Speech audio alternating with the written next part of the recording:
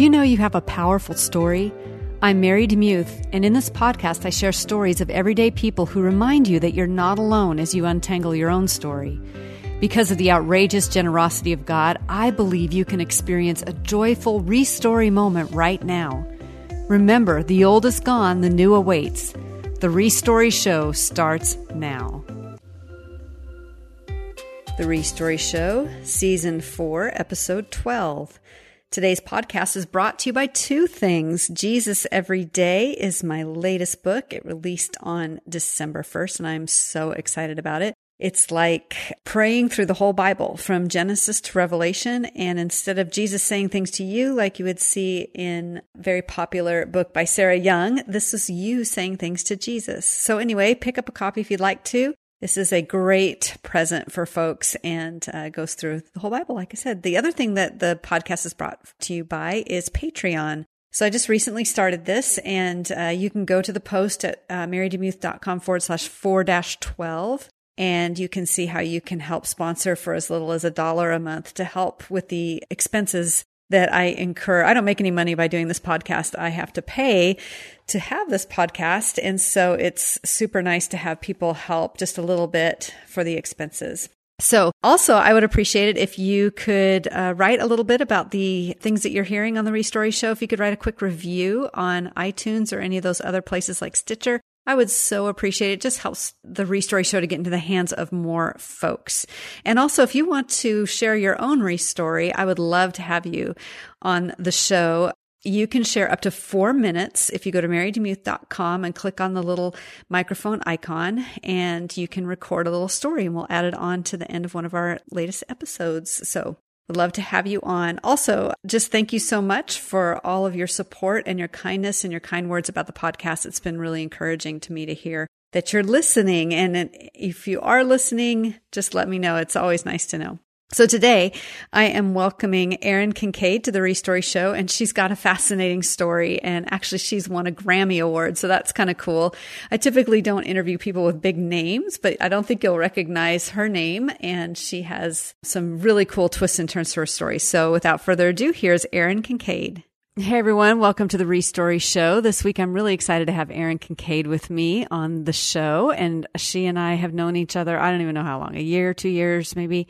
And she came to my first writing intensive in 2017 and was my star student. She was awesome. And so Erin, thank you so much for coming to the Re-Story Show. It's my pleasure to be here. I love this show. I love all the guests. I hope I live up to the predecessors before me. You will. So tell the listeners a little bit about who you are, where you grew up, and your heroic origin story. So grew up in Los Angeles, or right outside of Los Angeles, family of 3 kids, energetic family, always going, and in every dance class and every acting class and everything. You know, we were all going to be stars. The typical childhood for most California kids. They were going to be on TV someday. And then followed a boy to Nashville. Not the one I married, followed a boy to Nashville because when LA didn't work out, I thought I'd be a country star. And so I followed a boy to Nashville. This is before I was in love with the Lord, and that didn't work out either. I met and married my husband in Nashville, and we took off to Germany, landed us on the mission field in this really quirky and odd way, and spent 7 years overseas in Europe, and birthed a child, came home, been back in Texas for about a decade, and just doing ministry here. I'm a Christian counselor here in the small town of Roy City, and which is outside of Dallas, for those of you who've never heard of Roy City, which is 99.9% of the population. And yeah, that's what we do. We raise our boy. I'm a homeschool mom, and I'm a counselor, and loving life, loving being married, and loving being a mom. That's awesome. So do you consider yourself a Texan now that you've been here 10 years? It's a strange thing. I think like a Californian, so I'm fast and I talk too fast and I'm always on the go. But yes, I feel like this may even sound insulting to Texans, but I feel like Texas is, even though it's big, it's conquerable because the people here are so open to, oh, You want to do that? Sure, why not? That sounds great. Well, you might see more resistance in other parts of the world. In Texas, they're very open to let you just do your thing and have your dream. So yeah, I am a Texan in that sense, but it's probably because I'm a mover and shaker out of LA. That's right. What made you go to Texas after Germany? That's where you went from there, right? Well, I have a tendency to follow a boy, and this time I followed my husband. He's from Texas, and he always had the dream to come back home and be near family. Okay, that makes sense. All right. So what story do you want to share with the Restory Show listeners today? Well, it's not so much a story as it is, well, it is a story, of course, it's my life, but it's more this whole wild ride my entire life has been on. In fact, I'm working on a book that came out of your intensive called The Wild Ride of Erin Kincaid, because I've always had these randomly amazing things happen, yet I'm not obviously famous. I'm not a starlet in my own life. I'm super average, super short, but I have the most amazing things happen to me, from winning the European Dove Award in 2001 on a whim. Like, I didn't even know I was nominated and ended up winning. And I have strange things, like I've owned a restaurant. Always had a dream to own a restaurant that was a Christian restaurant out of all things. And we've owned a major restaurant in Europe. And so all these crazy things that have happened. So it's not one story. It's a collection of many stories where God has just opened up the heavens and dumped so much fun and blessing and a bit of a wild ride, because it's not always fun. All of these came with great hard work, lots of sacrifice, lots of tears sometimes. But when I look back, I think, oh my gosh, I have like a Kardashian lifestyle, but I'm so normal and like average income in middle America or middle Germany or wherever we were living. So that's what I thought I'd share with people, because I think there are nuggets of truth that people miss in their saying yes to God. And I have the advantage of knowing details of your story. So why don't you start with how you really surrendered to the Lord? What's that story? Okay, so I, in an odd way, met my husband. I was engaged to someone else when I met him. I was actually engaged to be married 3 weeks later. And oh my gosh. I know. And I was not saved. And I was living with this guy and in Nashville, and I met my husband, and he was saved, and we didn't start dating. We were just friends, but there was something so different about him that I didn't see in my own life, and definitely not in my own relationship. And so I went home, and within a week of meeting him and starting that friendship, we met at a music contest in Nashville. We met at the Broken Spoke. That song, that actual country song, was actually where we met, at the Broken Spoke Cafe. We did not blow it up in the end like she does in the video. We met there, became friends, and within a week, I just knew there's something pulling inside of me that, and I knew, obviously the something was the Holy Spirit and God working in me to say, you need to get out of this. It's not healthy. It's not good. And so I did. So I left that other person. I moved in with a girlfriend, remained friends with Will, who is my husband. And from there, he would just talk about God so naturally, in such an easy way. It was such a part of him, his relationship. It wasn't fancy. He's not a cowboy, but a bit of a country boy. And it was so ingrained in who he was that our conversations gravitated naturally in that direction. And he actually invited me to move to Europe with him, but not as husband and wife. He said, if you want to have a career, because in LA, they told me I was too country for pop. And in Nashville, they were telling me I was too pop for country. He said, if you want to have a career, you should really go to Germany or back to Europe, because you sing like Melissa Etheridge, and they love that kind of raspy, like old school 1990s sound. And I think you'd do really well there. So I said, okay, why not? That sounds fun. And as friends, we were going to go over. He had a job offer, and he said, let's go over. It's super cheap to live there. You can get an apartment. And through those months of waiting and him doing all of his work stuff to get ready to make his move, we fell in love, and I got saved, and through that relationship with him, and we got married. So that all together at the same time, I actually 100% released everything in my life to the Lord, actually in Germany. We were already there. We actually married and moved there 10 days later. It was kind of a whirlwind romance. I don't suggest it for anyone else. It takes really strong people.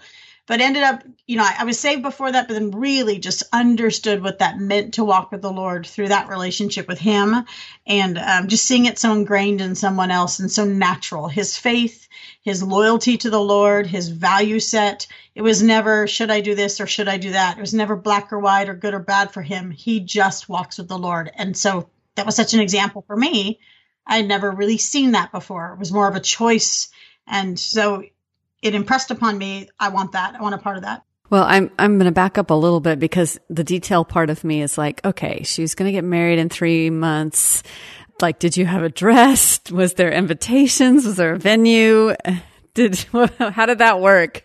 Yeah, I had moved with that boy. I'd followed that boy to Nashville, and we were supposed to go back to California, and his parents were taking care of the details. It was just going to be a small ceremony. My parents did not support the relationship, so there were only going to be a few people, very shotgun style wedding without the baby.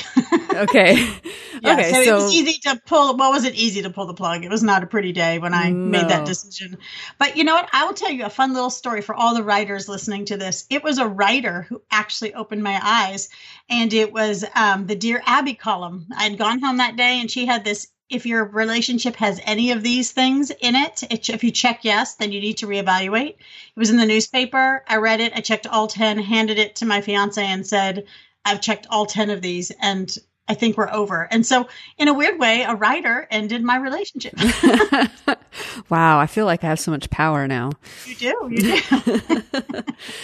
Okay. So, and then tell us a little bit about your wedding stateside 10 days prior to Germany.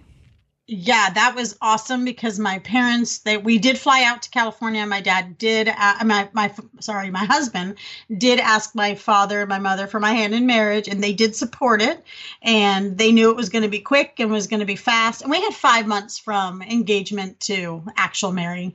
And my parents, my mom made decor in California, drove it across the entire United States, the southern states, to bring it to the wedding in Nashville, and had a great party. And so that was totally supportive. We could see God working in that. That's awesome. Well, when I was talking to someone recently, and they were talking about a couple that got married and then immediately went on the mission field, and we both agreed this is not a good idea. We should not advise anyone to do it. But how did you weather that? Because going overseas is a crucible, and that's a difficult thing to do. It is. It is very, very hard. And I love that you've said that, because no one should get a puppy or a child or a mission job. Or move to Germany. So we did not go over as missionaries. And this is where the story, when I mentioned earlier that it was a quirky thing, we went over as expats for a company. But I always tell people it was God. He knew that we'd say no to the mission field. We had no place. My husband still to this day has a hard time saying I'm a missionary, because he feels so unworthy of that calling. And we went out as expats, and what happened was God dangled this big fat carrot, like, oh, go live in Germany, go hike on mountains and see castles and eat Wiener Schnitzel every day and drink great beers. And so that's what we followed, and this great job and all the money. And when we got there, we met up with these other missionaries that he already knew from being there the year before. They became our best friends. Still to this day, they are our very best friends. We met up with them, and it was within maybe 4 weeks that we just knew this was just God's way. It was trickery. Holy Spirit trickery. But what happened is that company, and for a lot of people, they don't understand how atheist a lot of Europe is. They think it's majority Catholic, but Germany is 80% atheist. And the company we worked with, they were all non-believers. Some people had never stepped foot inside a church, never even uttered the word Jesus before. And oddly enough, their company kept asking us, is everything going okay with the church? Is everything going okay with your music over here? And they would continue to let us to extend what was supposed to be a 6-month contract into a 7-year contract. And that's one of the reasons we stayed forever. And they continued to support it, and we met these missionaries there. And then when we got there, we realized, oh, okay, that's what we're supposed to be doing, is supporting this church, building up these mission opportunities throughout the entire former East Germany area. And that's how we ended up on the mission field. It's kind of hindsight. We didn't know we were going, but we realized it very soon after we got there. That's amazing. So, okay, you mentioned that you had a restaurant. So how did that come about? So about 3.5 years into the whole stint, I said we were there for 7 years. His company, my husband's company that he was with, it was just time. We were basically just living off of them to do mission work, and they needed to move on. And the whole idea was to replace the Americans that were there with German hands. And so Americans wouldn't have total control over the company. It needed to be handed over. And so we were part of that process of moving away from that company. We moved to the town of Magdeburg, which the Till of the Hun burned down in 400 AD. But anyway, we're in Magdeburg, and we decided to use the platform. And for those that are not familiar with missionary words, we use words like platform. That means something that you'll do that may not be necessarily faith-based, but will be an open door to the community. So we decided to open this American cafe, and we set it up almost like an IKEA. So we had tons of really fabulous living room settings. It looked like the open scene of Friends, where they're all on the couches with the lamp, but they're in the water fountain, and our restaurant was not. But we had 6 or 7 of those situations inside this very large room that we set up as an American cafe with all these teas and coffees and bagels and American foods. And that was our platform to get people to come in. And we had all Christians and a lot of American missionaries, semester missionaries, who came over and worked at that restaurant to just plant seeds. And we started doing Sunday service there. We did Bible studies there multiple times a week.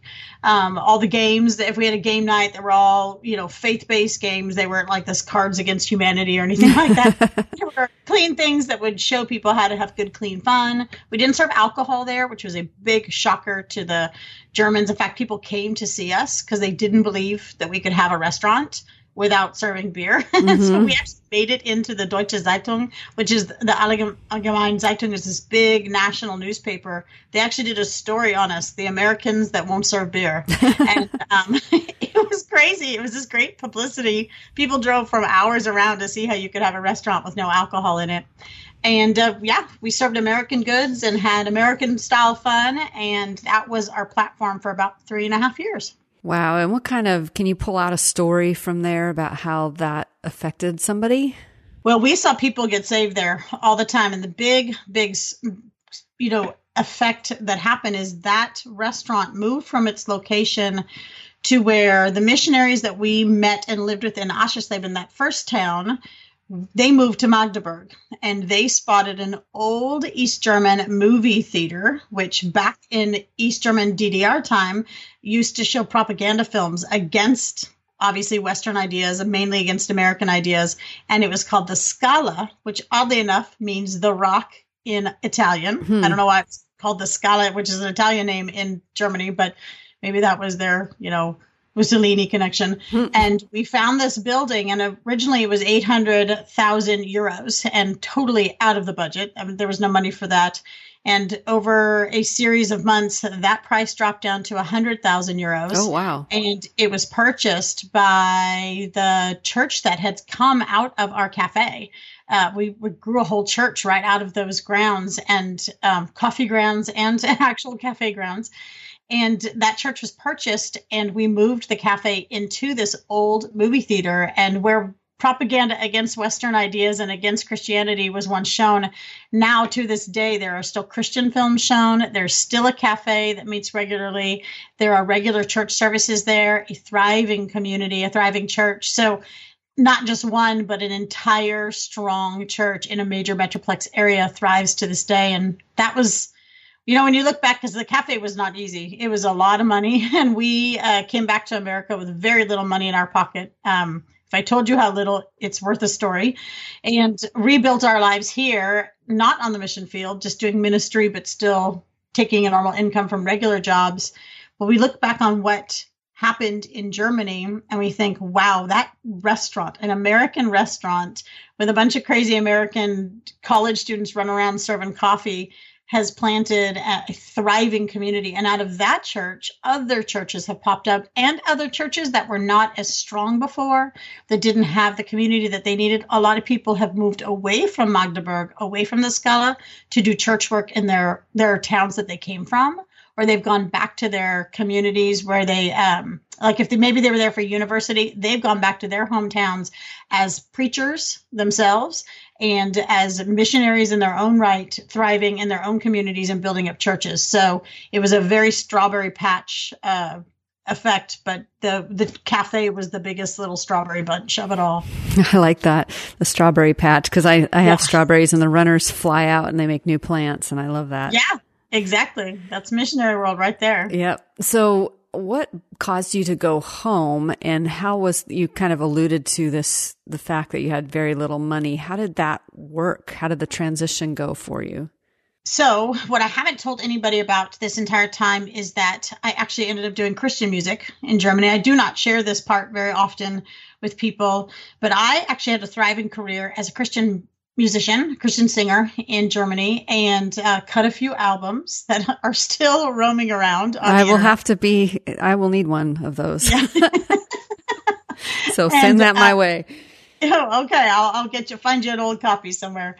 So what happened was that I was traveling quite a bit and touring, and my husband and I, he's a great musician in his own right and a guitarist. And he and I started out doing it together, but then that morphed into my own career and my own band and a label that I was working with, and was traveling quite a bit, and then had my child. And I cut my second album, and I wanted to do this cool, like, homage to Mariah Carey thing where she went behind scenes in this one video that I saw, and she took all these pictures when in the studio and made a whole video out of it. And I thought, I want to do that. I want to show people what it's like to be a Christian singer on the mission field, but in a non-Christian place. And I wanted shots done on the field and on the stage and behind the scenes. And in every single shot, I had a baby on my hip. There was like a diaper bag in the back. There I was nursing. One scene, I'm literally on a microphone and nursing in the middle of the photographer caught every moment. And something stirred inside me, and I thought, this is my dream. It's not my child's dream. It's not what he signed up for, to be dragged along. And so it was time to go home and give him a chance to be American and to learn what it means to be a Christian American. So then maybe he can go back out in the world. So we just talked and decided it was time to go home now that we had a child. And it's crazy because we thought we'd go to football games and he'd go to homecoming and proms. And now we homeschool, and we just bought a home back in Germany, and my child wants to live in Europe. So like, we brought him home to learn all this Americanism, and he's so global. It's ridiculous. I hear you. Tell us a story about this house that you got in Germany, because I know that's a crazy story.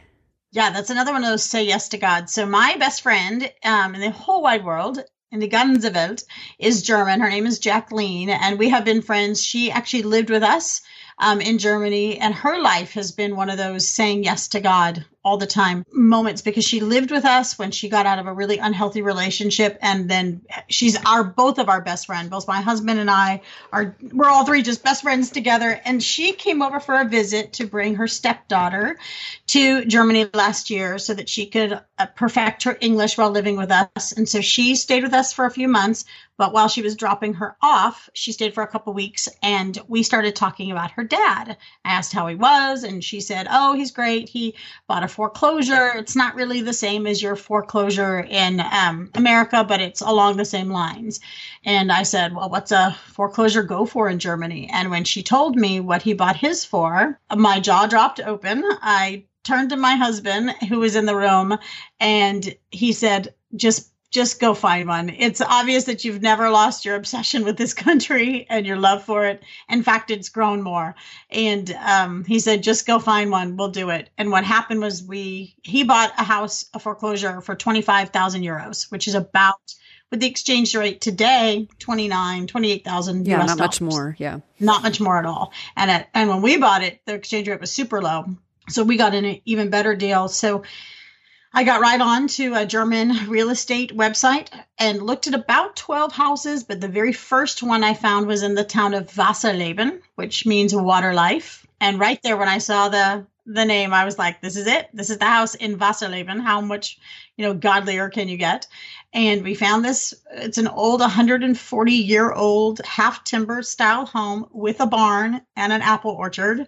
And it has a water canal that literally you open up the back door and it runs through the house. Like literally you could stick your feet in it, do your washing it if you wanted to. And I'll just tell people for fun. And I don't think you'll find this deal again if you go looking, but more power to you if you do.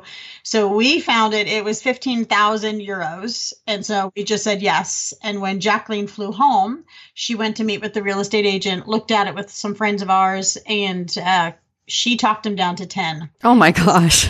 Yeah. So we bought this house in Germany for 11,444 US dollars. And from the moment I saw the word Wasserleben and my husband said, yes, let's do it, I knew right then and there, it's really not our home. It's just our bill. We just have to renovate it and fix it. It is God's home. And I know he's going to use it as a place of respite for people who need healing and missionary teams to go and for people to work and just to go and maybe, go write that great American novel or the piece de resistance that needs to be painted. That's the kind of thing that this home is going to end up doing for people throughout the world. So that's the quick of it. And you were there this last summer with your son and I think his friend. Is that right? Yes, he took his best friend along with us, and they're only 13 and 14, so that's a kind of a remarkable moment. And that was a friend who also said yes to God, and that was a big moment because her son had never left the United States before. I don't even know that he had ever flown before. Maybe if he'd flown, it was only one trip. And she allowed me to take her son for 2 months overseas to a foreign country. My son speaks German because we learn it at home as part of our homeschooling curriculum, but he did not. And I took 2 boys over there and they returned good Christian men. They really grew. And we ripped up old 140-year-old flooring and relaid it in the traditional manner using the original tools of the farmer. We found them all. And we actually used the old picks and his hammers and things like that to relay wood flooring. And we found an old oven that had been covered up with this clay. And we opened that up and we just took off all this 1970s and 1960s style decor and found the original home, original prints on the wall, hand painted wall paintings from, middle 1800s. And it's really remarkable. I can't wait for people to be blessed by it. So how much more work do you have to do on that one? Oh, it's going to be about a year. And that's with money. That's if all the money comes through. And I'm letting God do his thing there, trying not to be impatient. But as the money comes through, then we'll be able to, we have all the pieces in place. All the workers that we need are in place. They know the house and they know what they need to do. As soon as the money comes in and we've got those funds, then each project, we've got to put on a new roof. The roof is the original tiles and the half timbered. So we have some what's called Holzwurm, and those that don't know what that is, it's this tiny little silkworm that gets in. I was going to say it has worms, right? Yeah. Yeah. And we have to have some wood repaired, and take it back to the original strength of the home. But yeah, it's pretty remarkable. One of those say yes to God things. All right, Restory listeners, if you want to go to Germany, just message Erin. I'll have her link in the show notes. So or if you'd like to help, that would be great. So I'm sure Erin has a link of funding, and we can share that in the show notes as well. Well, so let's give me a statement or kind of what you've learned over the years of saying yes to God. What is the benefit of that, and what is the terror of that? Well, and I probably should reverse it because I don't say yes as much as I just don't say no. I don't know if that makes sense. Yes. And probably makes sense through my counselor eyes. So I'm a biblical counselor, and I see a lot of people who come and sit on my couch and shed tears and ache and hurt and look at their lives simply because they've said no to God so many times. He's laid out a path. He's shown them what he should do. He's given them truth. I don't see people who aren't believers. I have a very, specific way that I counsel. And so most everyone that comes through understands where to go for God's wisdom. They know the Bible and things like that. But yet they sit on the couch with all these troubles in hand because they've simply said no. And they say no from that's too hard. Maybe even they don't even realize that they're subliminally saying no, but they're saying no, that's too hard, or God's way is, that can't be what he wants for us in our modern life. It's okay for us to do these things because, times have changed. And so they say no to God's perfect plan for us, no to God's boundaries and his protection around us, no to because everything that has happened to me has happened because I was walking or living all prayed up, as my good Christian missionary friends used to say, living all prayed up. But simply because I was walking in God's will, these other doors would open. It wasn't like the heavens opened and all this magic fell down that I was able to say, oh, I'm going to run after this. But it was because I had followed these tiny little steps along the way. Okay, yes, God, I will do Christian music for no money. In the beginning, nobody in an atheist country wants to hear an American woman in a language they don't understand singing about a God they've never heard about. And so it was really, really hard. And nobody wanted to pay me. These churches were desperate for anything to draw people in. So we went and just did it for free and for love offerings if and when they had it. And so saying yes to that. And then from there, saying yes to going to do this gospel project across the country, go sing a little riff on a gospel project. And that opened up another door. And then from there, it was, we'd like to see you sing a song on this collaborative album that someone's trying to do to use as a missionary tool. So you say yes to that. And so it just grew and grew and grew. And so and it was because I didn't say no. God would open up a door and I would say, okay, let's give it a try. And why not?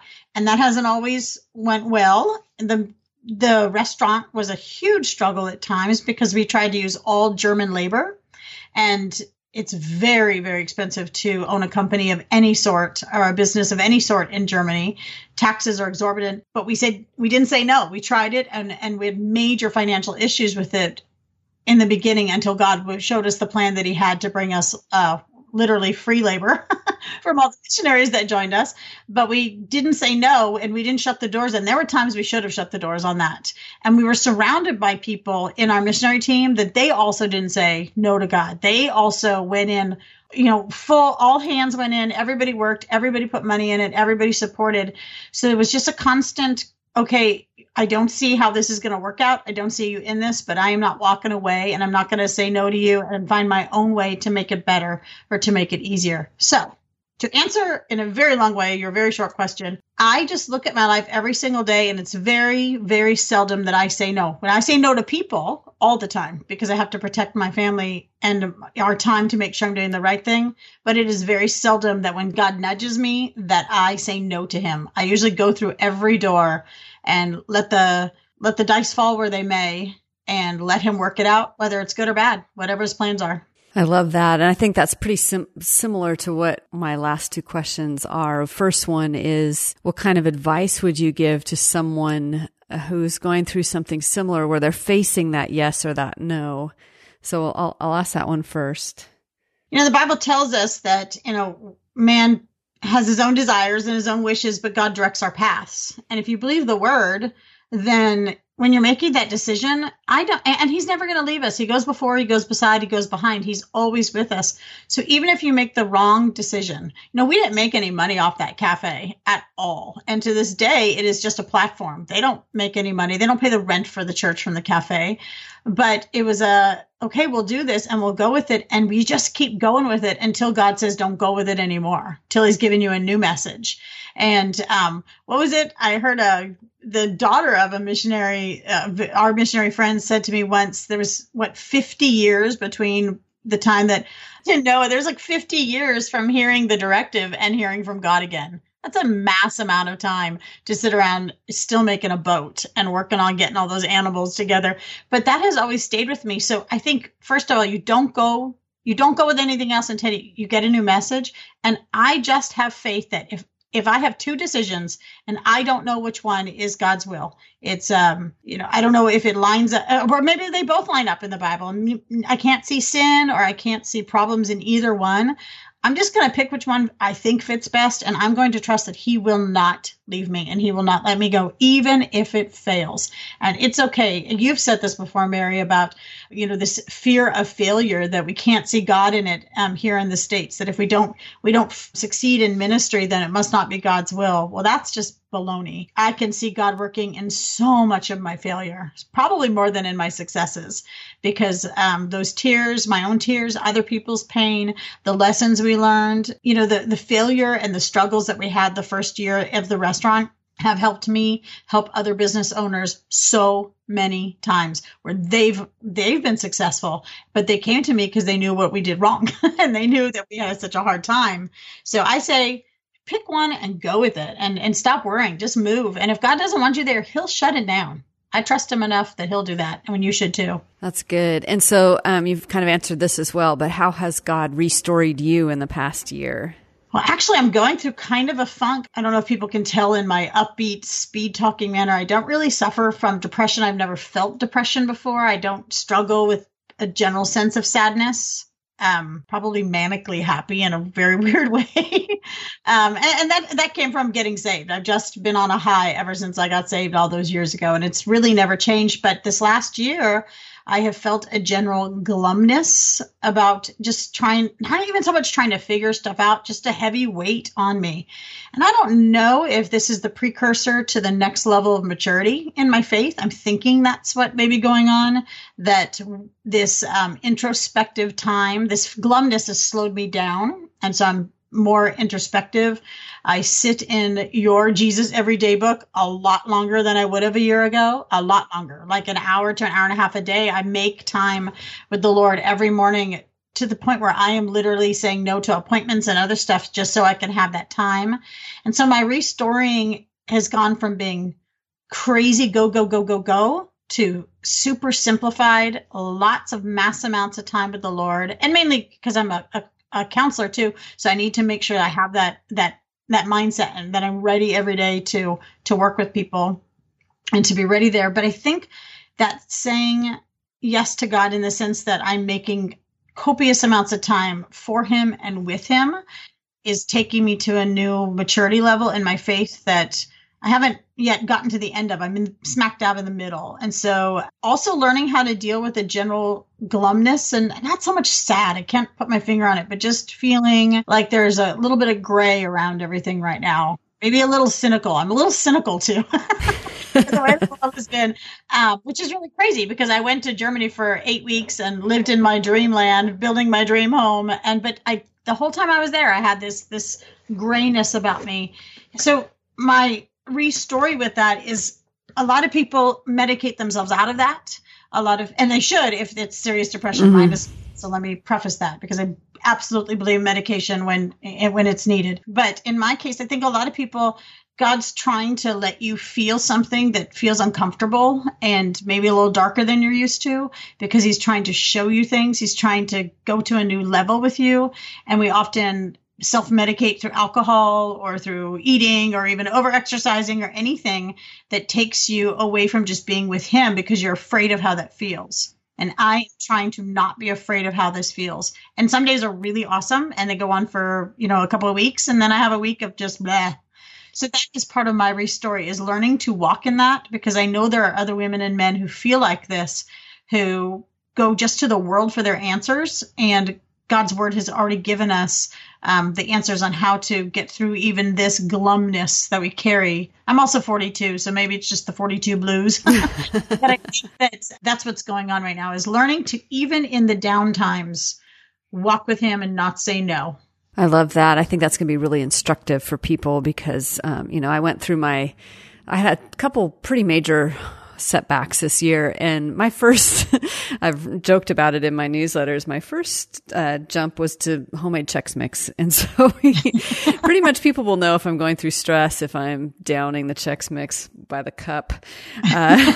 But to learn to understand the why of the Chex Mix and why we run to those things. And I know whenever I have time with the Lord quietly, my perspective changes. But we live in such a crazy world that we forget about that. And so I really like what you had to say there. Well, good. I'm hoping it helps somebody. I'm hoping that, and once again, I just want to make sure people understand if you need to see a doctor, go see a doctor. Yes, absolutely. Get help because God gave those people the skills to do what they need to do. But sometimes we just need to be introspective. And there's so much depression in the Bible. There's so much sadness that these people have gone through and these warriors ahead of us, the characters of the Bible, and that we can learn from their lives. And so I would say I'm really sinking into the word too in a new way, really digging in and trying to understand those individuals as human beings and not just stories, really trying to put faces and feelings and processes, what they would have gone through and scenarios they may have been in to what I'm going through so that I have an understanding of how God carried them through. So that's another instructive piece that I'm doing for self-application to help carry myself through this. I love that. And I thank you so much for being on the Restory Show and for saying yes to God and for inspiring the rest of us to continue to say, yes, that's my word for the year. And that just took me to Mexico and back. And so I know, that's awesome. It's so cool. On your whirlwind 45-day tour, I think, right? Oh my gosh, yes. Crazy. All right. Well, thank you so much, Erin, for sharing your story. Absolutely. It's been a joy. I love you, Mary. And thank you so much for Jesus Every Day. I'm doing a shameless plug. I don't care because it really is brilliant. I'm just so excited and I can't wait for people to read it. And those of you who you can pre-order it on Amazon, I've already done that. And you're going to want to because it's going to be in second print before you know it. Awesome. Well, that was very unsolicited, but appreciated. Thank you. Absolutely. Thank you, Mary. Love you. Thanks for listening to the Restory Show. Do you mind if I pray for you? Lord, I do pray for those who are choosing you in the small things. They're doing the next obedient thing. They are hearing your voice and acting, and maybe they're not experiencing the same kinds of things that Erin experienced. But I'm just so grateful that you're going to lead people as you lead them. I pray this week there will be some breakthrough, that you would show my listener that you see them, that you know them, and that you're well acquainted with their giftings, and that you are going to open the doors that only you can open and shut the doors that only you can shut. So help us all to be really patient with your process, because sometimes we want things now, and that may not be the best thing for your kingdom. So help us to submit to what you have for us this week. So if you'd like more information about today's show, I forgot to say amen. Amen. If you'd like more information about today's show, head on over to marydemuth.com/4-12, and may you live a brand new story